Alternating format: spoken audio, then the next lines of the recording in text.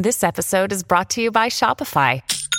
Forget the frustration of picking commerce platforms when you switch your business to Shopify, the global commerce platform that supercharges your selling wherever you sell. With Shopify, you'll harness the same intuitive features, trusted apps, and powerful analytics used by the world's leading brands. Sign up today for your $1 per month trial period at shopify.com/tech, all lowercase. That's shopify.com/tech.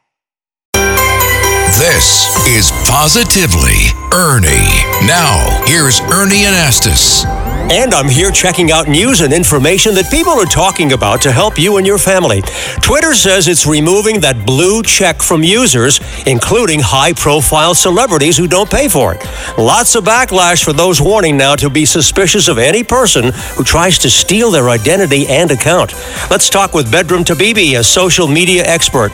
Pedram, we're talking about a lot of people here using that blue mark. How serious is the problem? This could be a serious problem, Ernie, because now, with the blue check mark being a paid feature, it could be harder for users on Twitter to know which Twitter accounts are trustworthy or which contain information that could be misinformation or could be bad actors trying to defraud people, exactly. for example. So users need to be careful. I got you. So how will users be able to combat someone trying to steal their identity and their account? Well, I think there's a number of steps that you can take. One, you can determine if an account was one that you followed before it lost the check mark. You should always read the terms of each platform to understand how a platform goes about verifying an account. Right. You can verify the Twitter account by checking other sources, such as a website. You should really think twice and scrutinize the information posted in an account.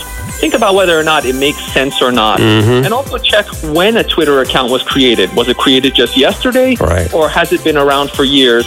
And always look for any kind of fact-checking labels on a post that may be used to fact-check misinformation, for example. Okay, thanks, Pedram. The Twitter blue mark controversy continues, and we'll keep you posted. I'm Ernie Anastas with positive news you can use on 77 WABC. For more positivity, listen Sundays at 5 for Positively Ernie and Patricia. And for even more Ernie, go to WABCRadio.com and the 77 WABC app.